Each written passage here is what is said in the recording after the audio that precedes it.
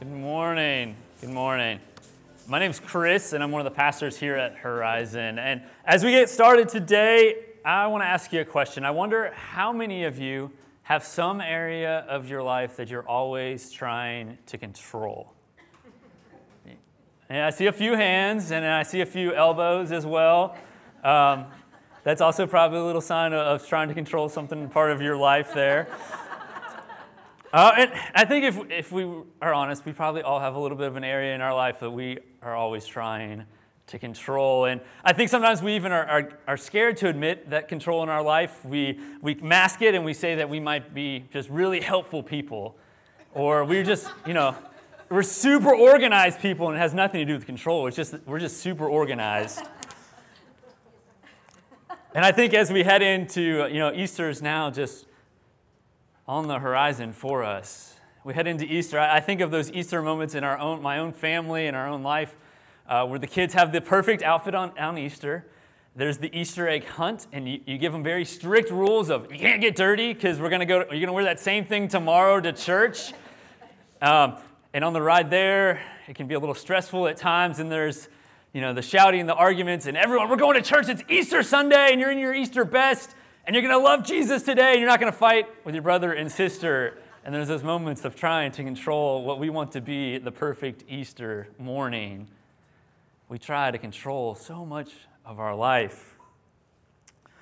And we think of some of those areas. I think there's a few common ones as individuals when we try to control. For some of us, it's simply a schedule. There's a schedule. When you even when you go on a vacation, there's a schedule. I don't know if you know any of these types of people where we have to do this at this certain time because we got to get to this place by that time to do that thing. And there's a lot of control that goes on in that. For others, maybe it's money. And I think this can happen on both sides of money. We can be so cost-conscious and so frugal that everything has to be a hack, has to be a way to save cost, and it can control us so much that we spend all of our time figuring out how to get the best deal, and we don't ever enjoy life. And on the other side, we can live in such a way that we're always chasing the next dollar because that will bring fulfillment, and that type of control will give us some sense of purpose. For others, and maybe this might be the people that we're elbowing, we simply control people. We like people to do what we want when we want to do it, and you better get in line and follow through. For some of us, it's the opinions of others. We're always trying to control what other people think of us, our image of ourselves. And then for others, I think one another common area is we try to control our environment. These are maybe the people where you have to take off your shoes the first thing when you walk in the house, and there's like that room that's set up immaculately. Everything has a place, and you better dare not move it or touch it or move it out of place. There's even that room where if you breathe a little too hard, you might break something, and you're like, oh my goodness. We try to control so much of our lives. And when we begin to dig down, I think with these things that we are trying to control in our lives, begin to reveal an area in our life where we actually trust Jesus the least. Because when we try to control something, it's oftentimes because it feels like that part of our life is out of control. And then oftentimes when we try to control it, it feels like that thing even moves further away, and we can never quite catch up to controlling that part that feels out of control. And then Jesus was actually tempted to control things as well in just the same way.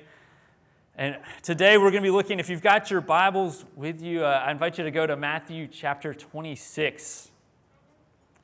We'll be reading here of this story of Jesus in the Garden of Gethsemane. And so this takes place right after the Last Supper, starting here at verse 36. It says, "Then Jesus went with his disciples to a place called Gethsemane." And I want to pause right here because I think if we skip over this location, I think we're going to miss out on something important in this story. So, like I said, this is right after the Last Supper, and they go to this place called Gethsemane. And Gethsemane is a place on the Mount of Olives. So it's among the olive groves that this place is. And Gethsemane essentially means oil press, is what it translates as. Roughly, you could also just call it the crushing. He goes to a place where there was an olive oil press, the place that would have been referred to as the crushing amongst the olives. And he goes to this place, and in ancient culture, and I would even say today, have you ever bought a jar of olive oil like recently? It was on the grocery list, and this like little jar of just store brand olive oil was like $20, and I'm like, what in the heck am I paying $20 for this jar of olive oil? Olive oil is oil, in that sense, was always a precious resource, and still very much is today. And in the time of Jesus here, the oil press would have been kind of a vat of olives that you would have put in, and they would have kind of made it into a paste, and then they would have used a heavy rock, stone, and rolled it around to push it through, and it would have had a filter made out of palm branches underneath it to catch the actual olive skins that you'd have just gotten the oil coming through. And he goes to this place where there was the oil press here, where there was a stone pressing, crushing the olives. And that first pressing of the olive was particularly important in Jewish culture because it was the finest oil. And you would have set aside that finest oil for God, that first crushing. Because each time you would have done it several times, you would have put some hot water and mixed it with that now paste of olives, and you would have tried to extract a second one. And it wasn't quite as fine, wasn't quite as good. And Jesus, the Son of God, is in this place of the crushing. The world begins to press in on him in Gethsemane. So he's there with his disciples, and he tells them, "Sit here while I go over there and pray." And he took Peter and the two sons of Zebedee along with him. And he began to be sorrowful and troubled. In Gethsemane, he's filled with emotion. This is an emotional event. He's sorrowful and troubled. He feels the world pressing in on him. He's getting to that point where he feels like he's going to break. Jesus, who's fully God and fully human, is living in that tension right now. He knows what it's like to be human. And he said to them, "My soul is overwhelmed with sorrow to the point of death." And he says, "Stay here and keep watch with me." Stay here and keep watch with me. And going a little further, he fell with his face to the ground and prayed, "My Father, if it's possible, may this cup be taken from me. May this cup be taken from me." My soul is absolutely overwhelmed. But God, if there's any way possible, if there's anything, please, God, but ultimately, God, your will be done. Your will be done, not mine.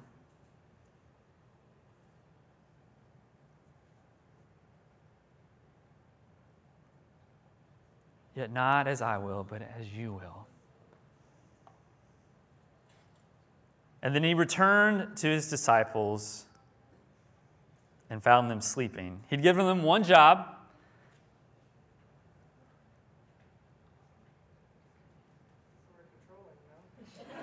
Yeah. And he gave them one job, and it was to stay awake, right? Yeah, there's lots that we could talk about right now. The disciples had one job in this moment, and what'd they do? What happened? They were sleeping. They fell asleep in this moment. And I think we can oftentimes be a little harsh on the disciples here. We can laugh about them, like, Jesus asked you to sleep. He goes off and prays, and he's doing like the hard work here, and they were just not supposed to fall asleep. Keep watch with him. But I have to admit that I'm going to cut him a little slack because I want to share a story of me actually falling asleep praying. Yeah. I was in college, and the church I was going to, I loved the church I was a part of when I was in college. They had a Friday morning prayer service at like 7 o'clock in the morning. They would open up the church. The worship leader would be there just with like the acoustic guitar, would play the songs just all acoustically. There's no singing. There was, they'd light up some candles in the windows. And there was a group of students that was going to go. And so I went with them, and I would have to admit that I went with them because there was a cute girl. And this was probably in that stage where I liked cute girls more than I liked Jesus, but I was willing to try out this Jesus thing a little bit further for the cute girl. And I went, and it's now 7 in the morning, or I guess it's probably like 7:30 at this point. I've been sitting in this dark room. The lights are really off, minus these candles in the windowsill. There's like calming acoustic music playing. And I'm half an hour, and I've like ran out of things to pray about. I'm like, I can't think of anything else. I'm just sitting here now with my eyes closed, trying to be holy here. And I fell asleep, and I kept dozing off, and I couldn't stay awake at all. And I think I got caught because we went to breakfast afterwards, and they were making fun of me, and I was like, oh, this is not good. This is not good for the look I was trying to go for, going to church on a Friday morning at 7 o'clock and praying with the girl that I liked at the time. So I'm going to cut them some slack. It's hard to stay awake sometimes and completely surrender in that moment. But here's the thing, Jesus chose surrender over control. And how stark of a difference is this to the cultural norm, right? Because it's never okay in our culture to surrender, to give up. It's always about control and power. But when Jesus does this in this story, we learn that you're not always going to have the power to control. Jesus says, not your will, but not my will, but your will be done. Jesus says you don't always have the power to control, but what do you always have? You always have the power to surrender. And I think when we ask this question that Jesus says here, your will or God's will, if we ask that question to ourselves, especially if we consider ourselves kind of spiritual people that are following Jesus, I think the answer we always will jump to is, of course, God's will, right? Of course, God's will. That's what I want in my life. I want God's will to be done. But then when we start to face some of those things about God's will, God, I'm going to follow you, I'm going to surrender, but just, don't send me as a missionary to Africa. That's not really on the table. That's not really what I was talking about. I'll just do something here. Or, God, I'm going to surrender to your will. God, I'm looking for that relationship. I'm going to lay it down, but just God, make this person really cute. I don't want to really marry an unattractive person. I want this person to be really cute that I'm looking for that relationship. We think oftentimes when we say your will, we still want to edge a little bit of our control even into that.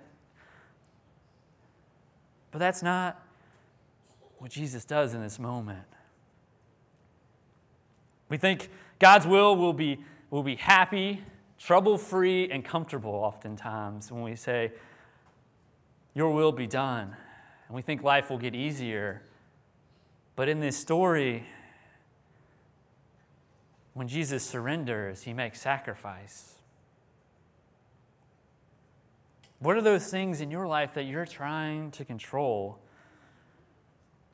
Is it a relationship with a spouse? Is it that child in your life that's just continuing to give you headaches? Maybe it's your health. Are you trying to control the future and you live in fear? Are you facing anxiety, questions about the future? I think there's three questions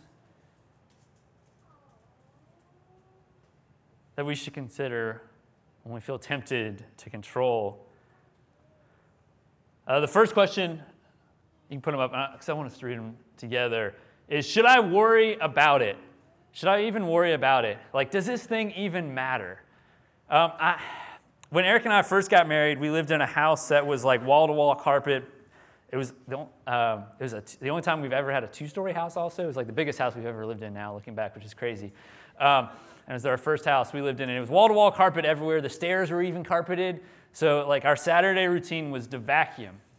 And if you know anything about me, like I loved the very straight lines of like the vacuum. You know what I'm talking about with the wheels, like, and it like the brushes, and it makes these amazing like patterns, and it's like I want it straight across. I want some stripes. Like if this was like the field, like the baseball fields where like they have those cool patterns, like that's what I want my carpet to look like after you vacuum it. Erica takes a more artistic approach, and it's just like going across, getting it done, right? And I have to say, because we don't have any more carpet, I guess I've let go of control over that. But does that really matter, right? Like, does it matter if there was lines or if it was beautiful art on the floor? The floor was clean, right? That was the goal here. It wasn't about control. Does this even matter? The second question, I think, when we consider what we're trying to control is, can I even do anything about it? Like, there are some things in our life that are stressing us out and we're trying to control that we can do stuff about. Like, if you're stressed out about your finances and it comes down to your expenses are higher than your income, there's some steps you can take to get that under control. You can reduce your expenses. You can get a second job to help increase the income. There's some things we can take when we're trying to control something that you might actually be able to take a step. And the third question, I think, is the most important when we're tempted to control something. When we ask this question, is it God's responsibility? Is it something that only God alone can do? Is this something only God alone can change? Because yes, my spouse's vacuuming pattern might really drive me nuts, but only God can change her heart and see the other side of beautiful lines. Like I'm not going to be able to convince her of that. I can't heal my body. I can't control my kids. Oh gosh, I've learned that the hard way. I can't control the future. There are some things that are just totally God's responsibility, God's alone, that I have no control over.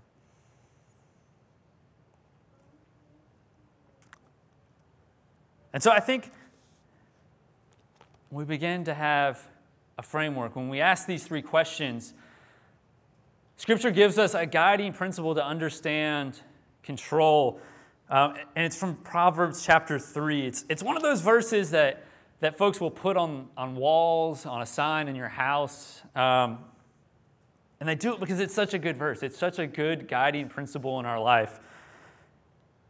From Proverbs 3, verses 5 and 6, it says, "Trust in the Lord with all your heart, and lean not on your own understanding.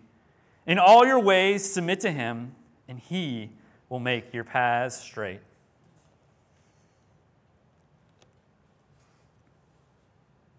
With all your heart, not just part of your heart, with all of your heart, lean not on your own understanding, and in all your ways, not just some of your ways, like going back to I'll give you this much, God, but I still want to control that part. In all your ways, submit to Him. And the word here, submit, can be translated to know. In all your ways, know Him. Know Him. And when you know Him, He will make your paths straight. When you know Him, He will make your paths straight.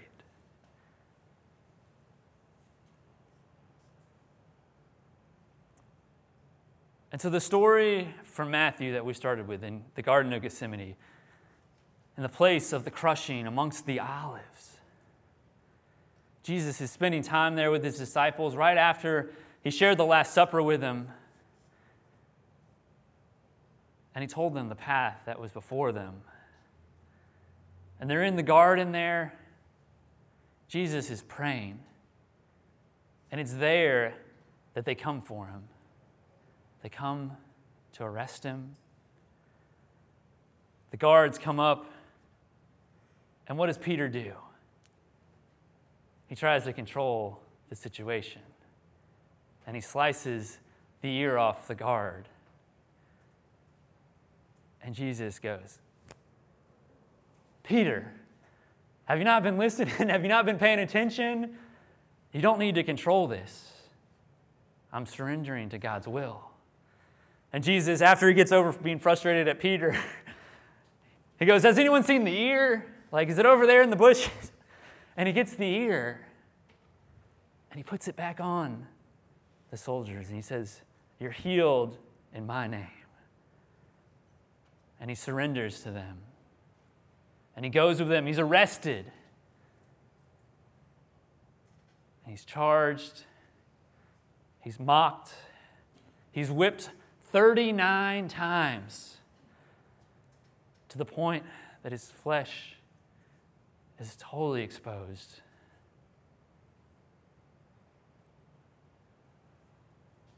He's taken to the cross. And nails are driven through his wrists and through his ankles. And on the cross, he says, Father, for they know not what they do. Even in the moment of his agony, he continues to surrender to God's will in that moment. He continues to surrender. And finally, he says, it's finished. And in that moment, the world shook and it went dark. And Jesus chose to surrender. Because you always have the power to surrender to God's will. And in Matthew 10, surrendering is not a one-time decision. It's a daily decision. Matthew 10 tells us, if you want to lose your life, if you want to lose your life, cling to it. If you want to gain your life, to lose it. It's an everyday decision to surrender. To follow Jesus is to surrender to control. So if you have the connection card, you might have noticed there was like a yellow sticky note on it today. If you want to pull that off. And you don't have to put your name on this, but I invite you right now, write what it is that you need to surrender. What are you trying to control in your life that you need to surrender? And when you come to take communion today, I invite you, I'll have the blue basket up here, to drop it in there. Drop in whatever it is that you are trying to surrender. And again, you don't have to put your name or anything on it. I mean, if you want to, put your name on it. And then when we leave today, I'll have them in the back, and I invite you to take someone else's and pray for them this week. Pray for them that they will have the ability to surrender. They will have the faith, the trust to surrender to what God is doing in their life. And I want to share what I wrote on mine ahead of time. And I wrote Horizon. Horizon's been the thing that I've been trying to control. It's been a difficult journey over the last year about where we'll meet and when what's happening, and ultimately about each of you. I deeply care about everyone in this room, everyone that considers this their church home. And at most, I might get 4 hours a month with each of you. And I deeply want you to grow, deeply want you to know Jesus more fully. I know about so many of the things going on in your lives, for the relationships, the jobs, the family situations. the anxieties, the stresses, and I cared so deeply about it, and it's been a struggle for Eric and I at times. And so it's been something that we've continued to learn to surrender to God, that we will hold you in prayer, but it's ultimately Jesus who's working in your life. And surrendering, again, will not mean that your life is happy and blessed. Surrendering means that you're trusting God with your fears, with that depression, with your marriage, with your child, with your anxiety. Because you don't always have the power to control, but you do have the power to surrender. And so the God that cares for you asks today to cast your cares on him, because he does love each one of you. And so let us pray. God of grace and peace, God, we pray the prayer today that Jesus prayed. Not your will be done, not our will be done, but yours, God. There are so many things in our life that we try to control. God, we are scared to give it up. We're scared to give up our control of others, the way others might think of us. We're scared to give up the control of what our future might look like. But God, we turn it to you right now. God, help us in this moment. Help us to give up and trust in you, for our lives to be transformed in a way that we've never imagined.